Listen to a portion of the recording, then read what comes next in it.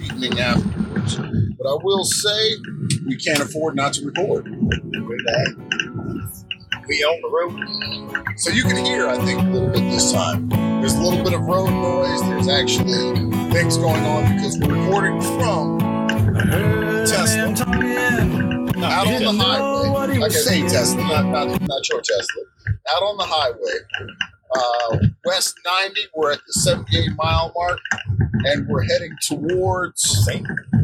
Paul, Minnesota. St. Paul, Minnesota, for our youngest brother's first child's christening. That should be happening tomorrow. Now, is there a difference between christening and a baptism? Well, I imagine, because both my children were christened too, it's a promise of the parents to have a faith-led child rearing process. So you take the champagne bottle and slap it against the Very butt? similar, but this time you just sprinkle them with some water. But a baptism is an actual, like, they dip you as an adult into the water, symbolizing a new birth after becoming a Christian. So there'd be a difference between those two. And now, this is an interesting way to go because it kind of got off the tracks already. My thinking was we were going to spend this part of the trip talking about getting here so far. Yeah, because it was been a planes, trains, and automobile style trip. Oh, it's been interesting. So we took a flight out of Roanoke. Yep. And I got to say, I like Roanoke Airport. I always have. It's small, it's quick, they get you on, they get you in, they get you out. 20 miles from the house. It's close, it's perfect. But it also, and last night, they reiterated this. This is not a hub, y'all. Yeah. You get on this plane and go, or go home. Yeah. Go to your connecting flight and then figure it out from there. If you stay here, you ain't gonna get out of here. So last night, we didn't get exactly the trip we had planned. Yeah, because we were supposed to connect in Charlotte. Mm-hmm. Go from Charlotte straight to Madison, Wisconsin. And instead, we missed our connecting flight due to delays. Right. So, and these delays all caused by this kind of extreme weather that we're dealing with right now, and globally. And so there were delays in a lot of places. So we had that issue. We're at the flight. We go ahead and we get on the plane, get down to Charlotte. In Charlotte, that's our first indication that trips are canceled, gates are moved, everybody's going different places. And we're told in Charlotte, hey, we're going to fly into Reagan International Airport. Well, I think you're calling it Reagan again. Yeah, well, I was going to say at first I thought that our flight was just delayed. We were still going to go straight to Madison until, I guess I dug further into it. And I'm like, oh, crap, we're going to D.C. for a connecting flight. And then we have an 8-hour layover in D.C. To go from D.C. to Madison, Wisconsin. And I'm oblivious to all of it because I don't have any tickets. This is all digitally done on your phone. Yeah. And so I'm just like there, following along with whatever you're saying. And it reminds me a lot of that time that I came and helped you that summer cutting grass. So you and Sean had a grass cutting business on Fort Lee. And I'm in college at this point. So you're in high school, he's in middle school, and I'm in college. So I'm clearly older, taller than these guys. And I come and I help them cut some grass. And the owner of the house comes out and comes to talk to me. Because I'm the oldest. You know, this is a grown man here. He's 20-something years old. So she asked me about, what it's going to cost. I go, I don't know. Talk to and I point to the high school kid. And then she looks at me. Not just high school. I was a freshman. I was ninth grade. So, yeah, I got the same problem with my middle child. Like, ninth grader, she still looks like she's could be in elementary school. And I think she decides it then that this was a Rain Man style situation. And I was not Tom Cruise. So she goes, okay, I'll go cover with him. And then she walks off like, man, that baby just... dismissed my intelligence, I guess, or just doesn't think I'm capable. I mean, she was right because I wasn't capable, but it was an uncomfortable feeling, and I felt that way several times on this trip too. When like you go to put your ticket, and I had to like stand next to you, and then you swipe your phone the second time. They're like, "Oh, bless his heart." I don't think I'm a little self-conscious. On the trip back, I'm just gonna wear a name tag that if lost, find Brian. Get you some wins. I was in the cockpit. I think this could have some advantages if I play it all the way out. So I'm unaware of this. This is where we left off. We ended up with a whole new flight added in and a whole new destination. Ronald Reagan Airport, Dulles. Yeah, and I would say because we paid a little extra so that we could choose our seats, so that we're sitting next to each other. And my biggest thing is I do not want to sit in the rear of the plane. Like you don't get much recline on those seats, but having no recline is miserable. And so at the end, we ended up in the last two seats on the plane. Absolutely no recline. Right next to the toilet. Yes. And I'd never been this far back in a plane before. The flight attendant also sits in like a rumble seat that rolls out between the two seats. So this was a 4-person row, 5-person row that ended up happening at the end. Yep. Is the 5 of us ended up sitting there in the seat. It was really wild. So it's been an uncomfortable bit of traveling down.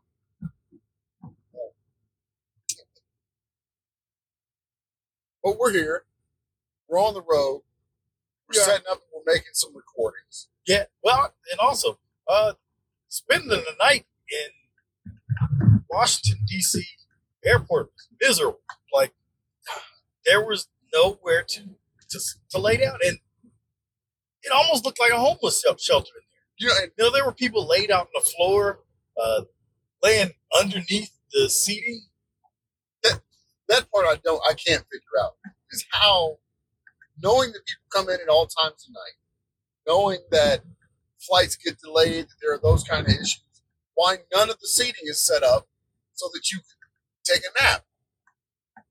You know, I mean, all of the bench seats had the little bar in between them, like welded in, so you couldn't sit next to the next person or raise it out of the way and make 3 seats into a bed.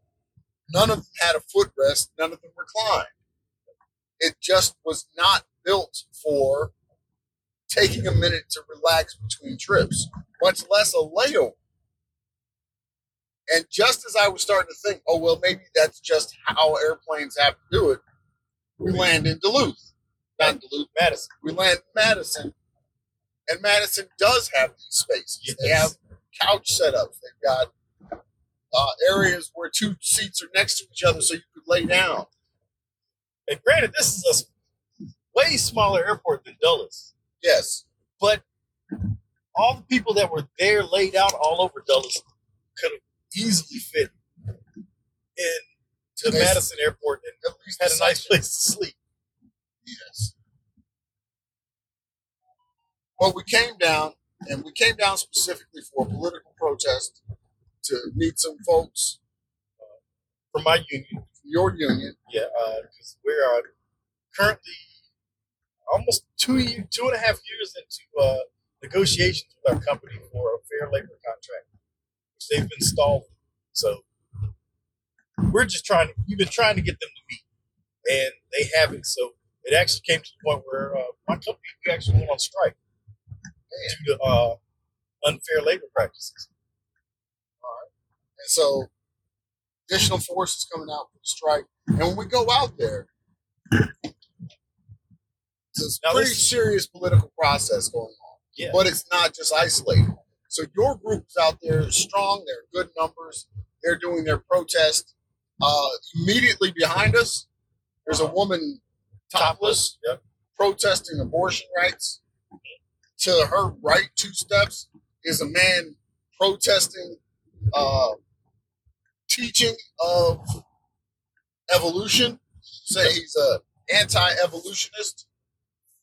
And so this is just a very interesting kind of mix of conglomerate folks. And in fact, that like I left the protest to go talk to those folks. But even still, it seemed like everybody was welcoming the dialogue. It wasn't I'm not going to talk to you, yada, yada, yada. I believe this. I'm no room for input. But you know what surprised me, though? What? Is, yes, that is exactly how I saw it, too. But I don't know that anybody is happy. So even though we are exercising these free rights, because people think they're still losing, like your folks aren't getting the meetings that they want. The Roe v. Wade has been overturned, and we've restricted rights on women. We're not going to go back to teaching creationism in high schools. Nobody there has gotten what they wanted. And so even though the process of making their voice heard is actually very, very peaceful, a lot of folks there were still angered by what the world looked like and saw enemies out that were preventing them from making change. Now you feel like they're saw enemies out, or do you feel like they're bringing awareness? I think we see enemies sometimes that aren't there. Oh yeah, I agree. And in having that conversation, because I'm Christian, I'm a strong Christian, and so going to the evolutionist place, I was really curious about it because, but I think I figured it out when I was talking to them. There's a belief that people believe in evolution, and there may be people that believe in evolution, like they don't understand it, they don't see it as particularly useful in the scientific world. It is a belief the same way I believe in God. Because I don't really need evidence. I don't need substance. It is its own substance. The belief that we came from monkeys. Right. I believe it. I understand it. I don't know if I believe it. Like, right now, the best You don't believe evidence, that we evolved? I do. But it is not a belief of mine. Okay. Well, what is it? I think this piece of conversation is where the next step is with the anti-evolutionists, because evolution is not a religion for me. Evolution is the best understanding of the evidence we have. Okay? If the evidence changes, I will change my mind. That is not the truth with my religious faith. If the evidence changes, I will change what the evidence says to keep my religion. And I think his belief is that's what atheists are doing. Atheists believe there is no God, and evolution proves that there is no God. Oh. Well, just believe in science. You're right. I believe in science, like Nacho Libre. But I don't understand why one would stop the belief in the other. Like, for me, that part doesn't make any sense. And the example I gave him was testing drugs on monkeys or mice requires this understanding that there is a connection between the two biologically that is explained by the theory of evolution. So if I believe I can do drug testing on mice and those same results could happen in human beings, part of that belief is based on evolution being true. So as a scientific matter, evolution makes sense. And it's helpful in progressing things. But it's not a code of morals. That's the other part that he was working on, is we need religion for morality. Okay. And so, like, the reason that I'm so was his anti-evolution just kind of a bait to reel you in on about the fact that we need more religion? That's what I was curious about. But in the end, this is how he became religious. Is people had this conversation with him about evolution, and this change in his mind about evolution brought him to God. And so now he's out offering the same change to other people. That's all it is. That's his particular slice on being, spreading the gospel. Okay. And so for some people, it doesn't, like for me, that doesn't make any sense. I don't know what evolution has to do with spreading the gospel at all. But for him, that's part of what changed his mind. That's how he was taught. Because that's how he was taught. So he's got it's his school of thought. It works for him. And there are other people that it's going to work for that are like him. So then I go, okay, now I get it. Not my cup of tea. But I get it. But I get it. Brew it and enjoy it, man. That part makes sense to me. And also that he really didn't, when I was like, yeah, I'm a Christian. And then I checked all the other little Christian boxes. So they check you. I don't know if they check me on purpose, but they ask you things because they don't want there to be a difference in Christianity between spiritualism and Christianity. Okay. So in Christianity, you are saved because of Christ. God has created an intermediate between you and the world, and that is your salvation. It's Jesus. That's it. That's the answer. That's all it takes. Believe in Christ, you're saved. How do you get deeper into that reinforcement? You read your Bible. That's it. Really, nothing else to it. And so sometimes they'll ask, well, how do you commune with God? My answer was, most of the time, I'll just read my Bible. They're like, okay, yeah, that's a good answer. But there'll be people who are like, I go out in the woods and I commune with nature. But leading to a more spiritual aspect. Well, I think people seek peace of mind. So, like, if your home life is stressful and your work life is stressful, going and sitting in a park somewhere lets you separate from that stress and focus on you. But the focusing on you is what you're really talking about. And then, for me, using biblical frames what I'm thinking about in a way I can talk to other people.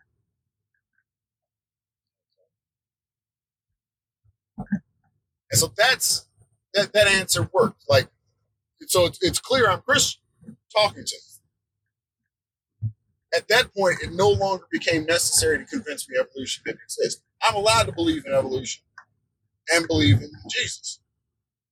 It doesn't matter to him anymore. So this really is about targeting a specific group of people who need evolution knocked down in order to believe in God. Okay. Which again, so you letting him know you're okay with both. Yes. That didn't do anything for him.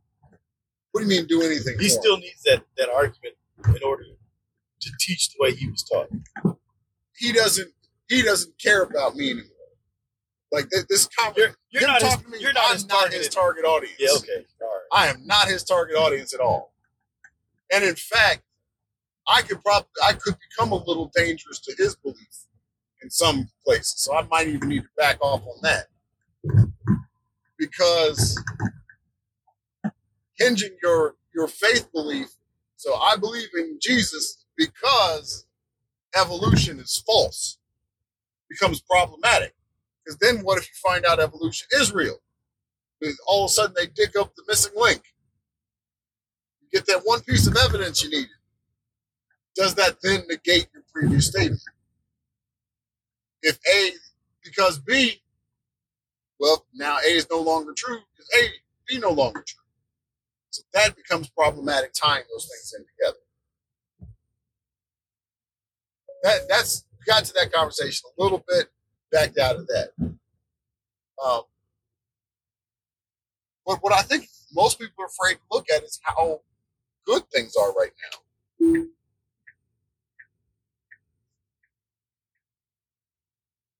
Now, what do you mean?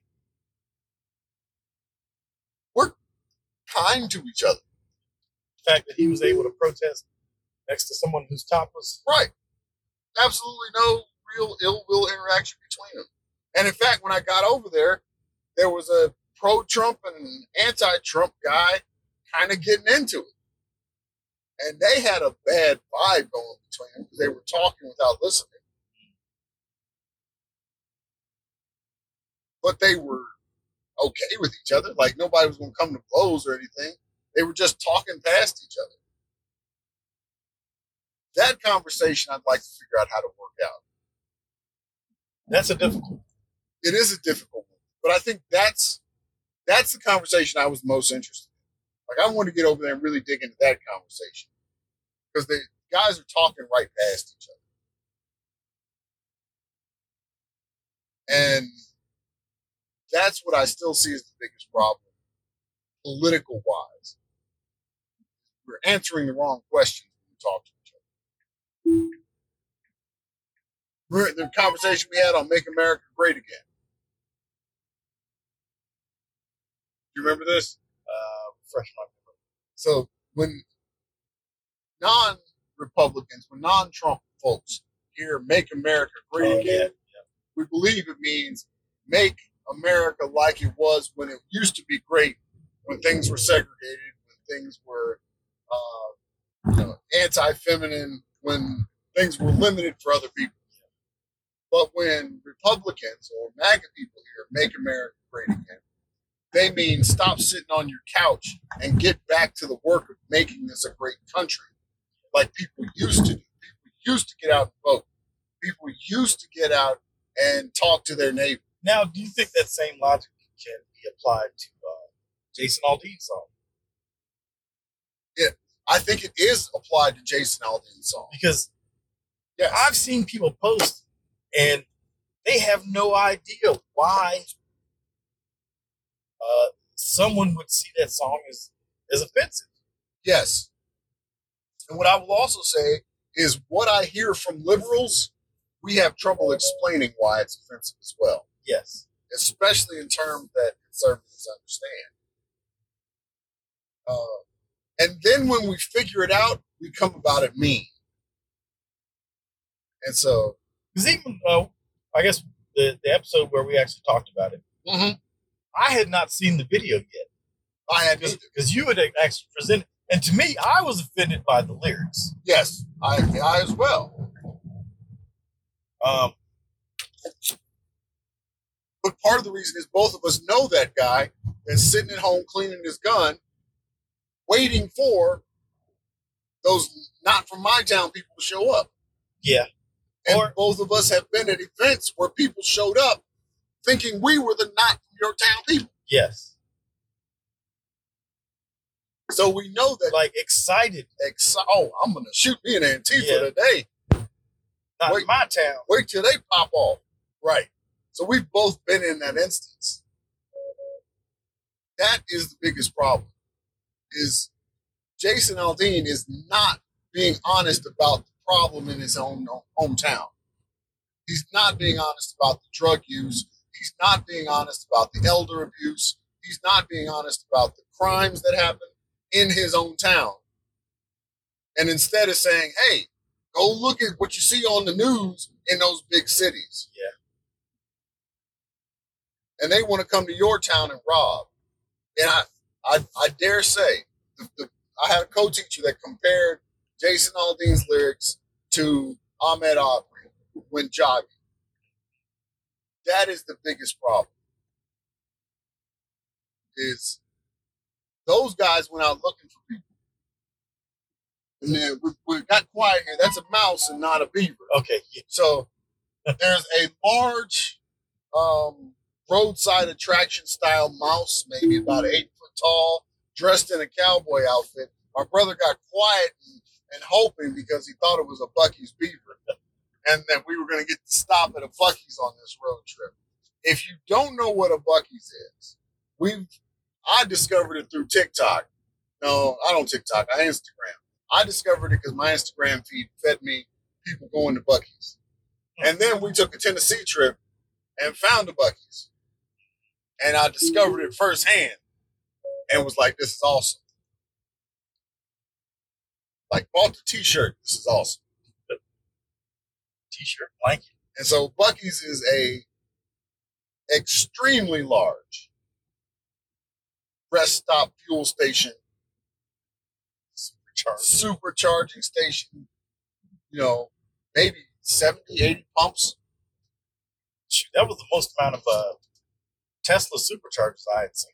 Yes, huge. It had been about 20. Yes.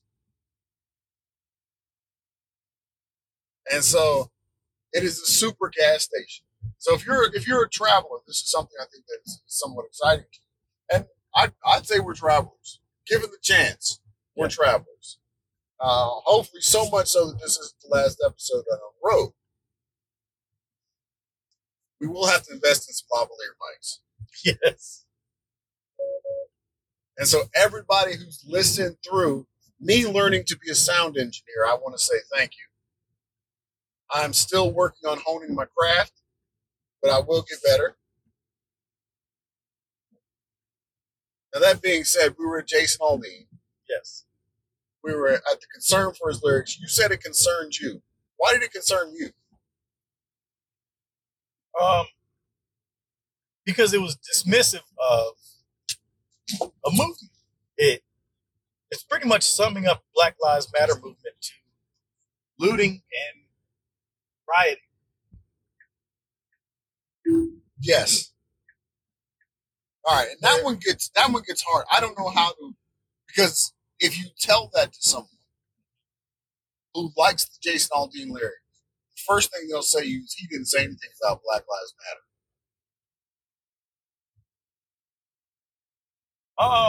And so it creates a space for dismissiveness. Because it's coded language, which is what coded language allows you to do. Coded language allows you to talk about something. And some people hear it. Yeah, but you know what? Honestly, I think after reading the lyrics, I saw the video that he made in my mind. And it was exactly what I thought it was going to be. Now, the video left very little to the imagination. The video had footage of the protests. It was primarily protest footage. Now, is it true or not? I heard that it was recreated. Footage was recreated? Some of the footage was recreated. I'm not certain about that. I know a lot of the footage was live, and in fact, he had to reshoot the video because some of the footage that he took was used without permission. And so he had to recut the video with that same footage in it, without that footage that he didn't have permission to use. So a lot of it was live footage. What still seriously shocks me is all of that footage was taken from the Trump years. Is we have not seen that level of protest. We have not seen that level of backlash. We have not seen that level of police required suppression since Trump left office.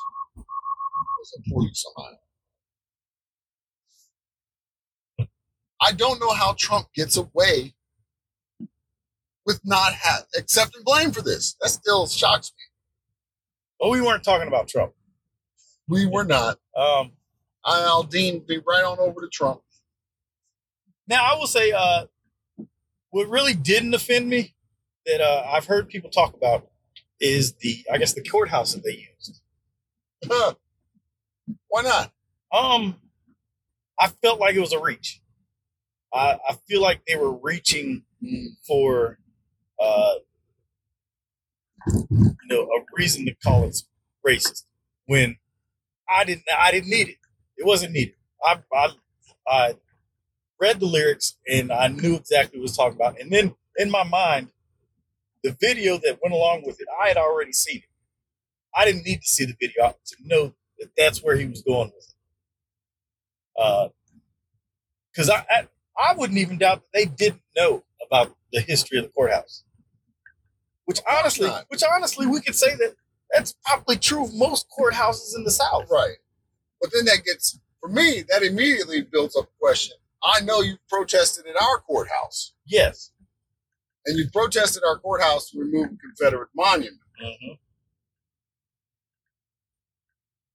How come he gets a pass, but our county doesn't get a pass in your mind? Ask the I don't think he's getting a pass. If there was a Confederate flag in front of that courthouse, then maybe I might be offended. Because to me, that goes hand in hand with that history. It's almost like a badge of honor. Okay. Because to me, as an American, there's no way you should be flying that flag. It's part of my heritage. I guess I don't understand it.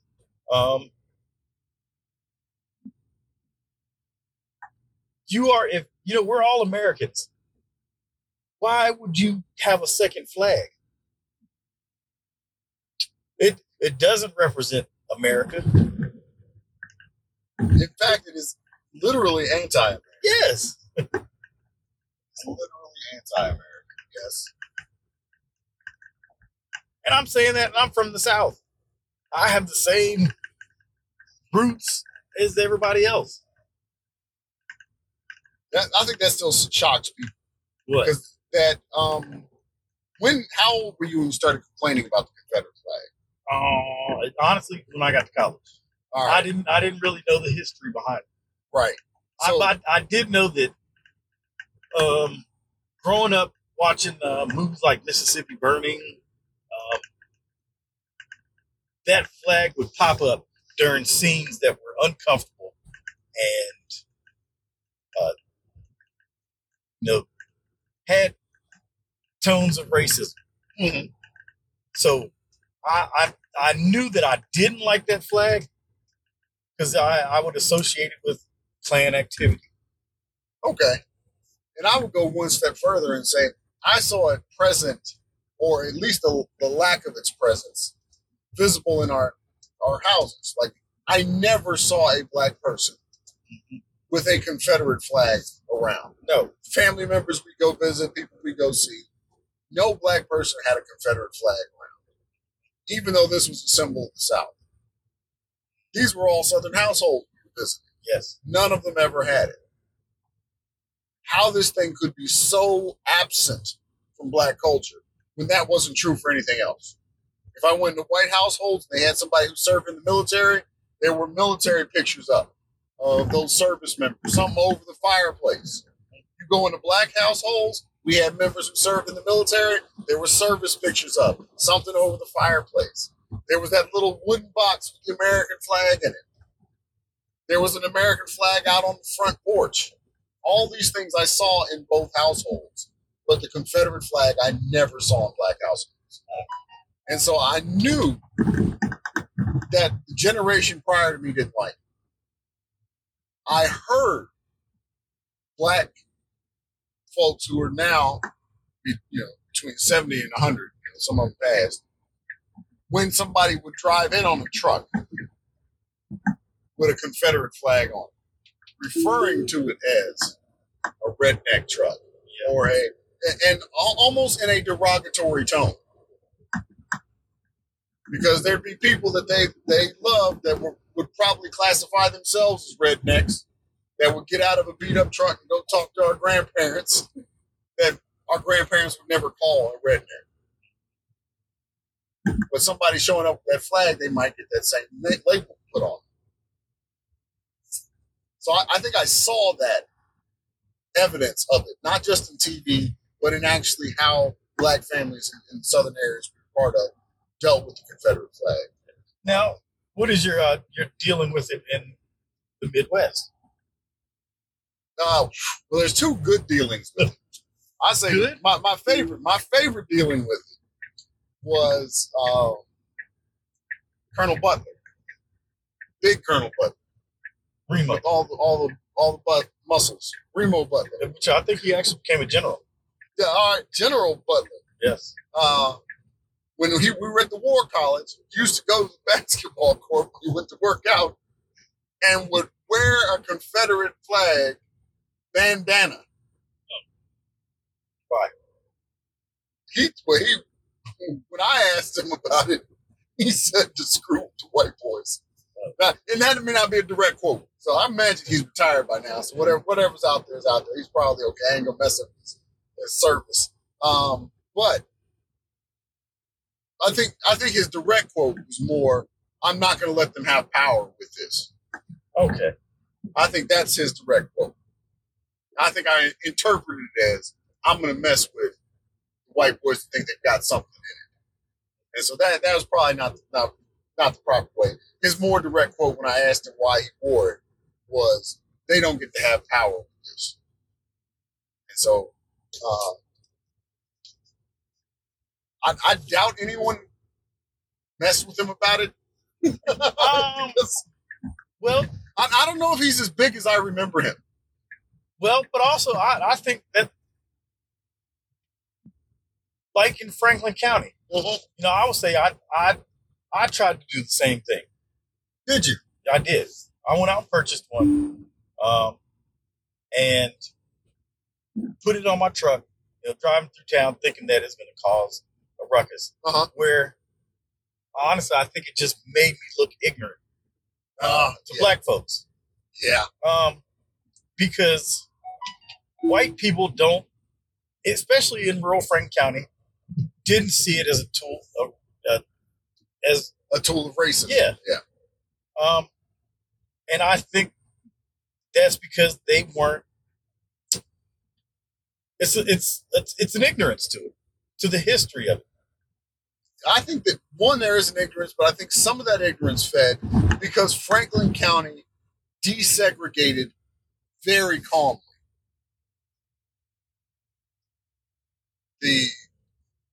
I think that how well we desegregated created a false sense of everything's okay.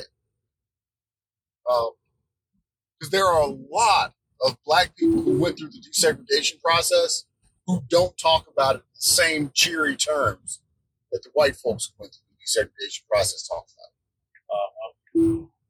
So some great things came out of it. We got a member at large, which was a black member specifically put on the school board to help navigate issues of transitioning this 13% into the whole population.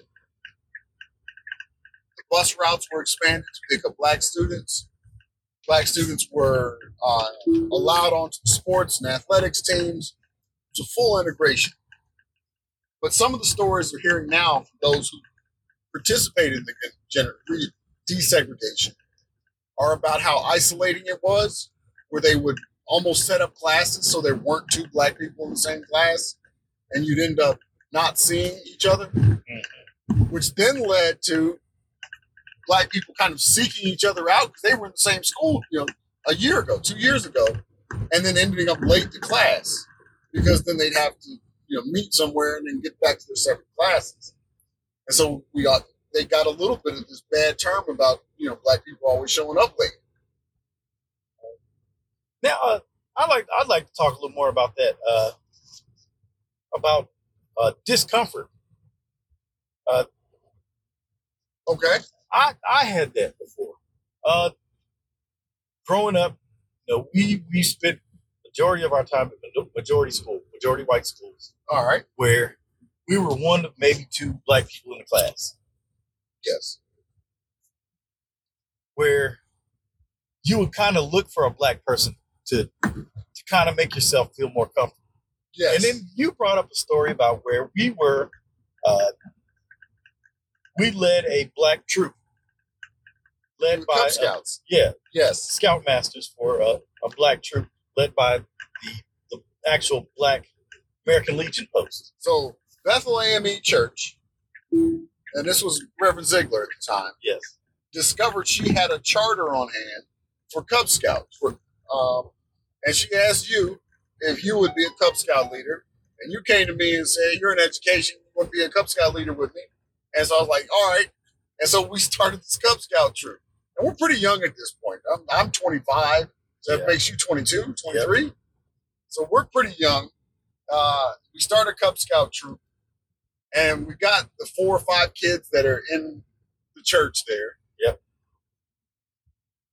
And we get the right set of parents in. So at first, we're just dawdling around.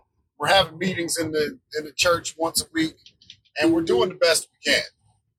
Then we get some parents in that just up our game. So we get a couple moms in that turn us into an actual Cub Scout troop. We got lesson plans. We're starting to active membership, badges kids are earning. We're getting promotions. Books are signed. Like, we get some moms in that really shake us into a position where this is a real troop. Once we get to that point, now the local organization starts to notice. And at the same time, because we're not just attached to the Bethlehem Church, we're also attached to the American Legion. We have an American Legionnaire who's an Eagle Scout who works at the Roanoke office for Boy Scouts. She's Andre Peary, who also joins the American Legion and starts pushing our troop as well. So now people are joining because the word's getting out that we've got this troop, we're doing okay. Yeah, because before that, there were troops where, like, Burnt Chimney and Boone's Mill, but there was not really one in Rocky Mountain. Right. And I think we were really Liam Wade's Boy Scout troop. Mm-hmm. And so Liam Wade also was the school that was the black elementary, middle, and high school growing up. And it's still, because it's in town, is one of the two schools that holds the most black students. But it's not majority black. But it's not majority black. It's about 16%. It's better than it's less than 20. Yeah, it's less than 20. The whole town at its highest is about 13%. We're the highest population for the county. We're about 8 or 9%. We're really slipping down. But we start getting people coming in. And so, of course, getting people coming in means we're no longer just getting black kids. Yes. We're not just getting the black people from the churches. We're getting white kids. And sometimes what would happen is parents would come in and they'd come to 2 or 3 meetings. The meetings would go great. And then they just stop. And this happens a couple years. And we're sitting talking with one of the parents, one of the moms that really helped make things go. And I was asking her, I was like, man, we keep losing scouts every once in a while after the 3rd or 4th meeting. And she just goes, it's because the troop's too black. They get uncomfortable. And I was like, what? She was like, yeah, I started asking some of these families after they would leave. Because they'd leave and join the Burnt and would join another troop. But see, again, we've got a good mom, so she's kind of on this director's panel. So she's meeting with other troops. So she knows when our kids are leaving and joining another troop. So she's checking in. And it really does get back down to this troop's a little too black for us. We're uncomfortable as a minority in the troop. And I think, one, that level of honesty was nice. Like, there's no way she was going to fight or yell about that. Because as soon as somebody says it was uncomfortable being a minority, to a black person, I think we go, yeah, I get that. I know what you're saying. It is uncomfortable being a minority. And so if you've got the opportunity to go find a majority, sometimes it's okay. I know it hurt us because in a lot of instances, we would lose parents who had skills. Yeah. We'd lose parents who had the capability to be at least part-time leaders. We did those surveys each year for the parents, like, do you have a truck? Do you have any camping experience? We'd lose parents who could have been very helpful. Can you teach badge courses? Is one of the things we learned to do with parents right off the bat. And so it was tough losing those kind of parents, but it was nice having a real reason. Now, do you have an example where you've been uncomfortable as a minority as we close out? Yeah. Just one is too. I mean, I spoke about one instance when we lived in St. Louis, Missouri, and teachers could get away with saying racist stuff because there weren't enough of us. All right. Well, we'll close out this particular episode from the road. And and also explain the dinging is the cruise control being engaged and disengaged. So we are steadily using the autopilot. And also, Darnell, his thinking phone, his Android keeps dinging. Oh, I think he's gone ear blind to it. Let's just put close. That's it. We're not talking about my Android. All right.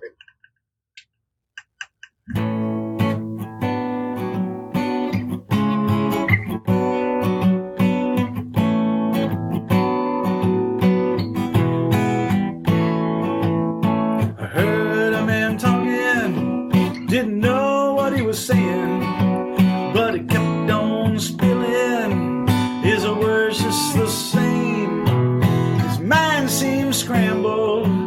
like a burned out candle with half the wick a missing and a nothing for flame. Give me a savior that takes me away. Give me a blanket and a space for my head. When time descends like an old stage curtain on the back of my eyelids, I'll be in a place instead.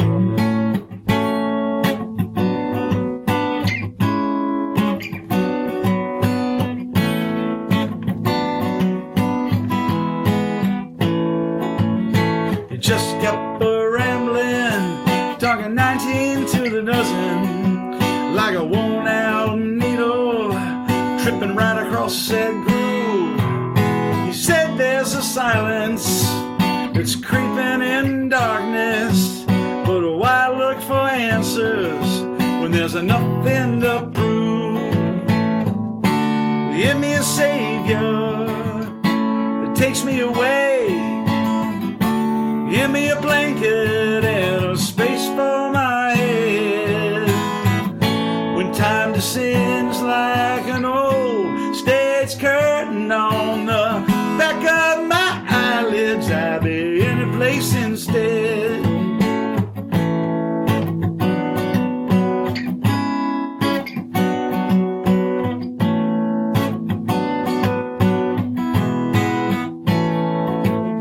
If time were elastic, would we dare ask it to hold on to something before it melts down like ice?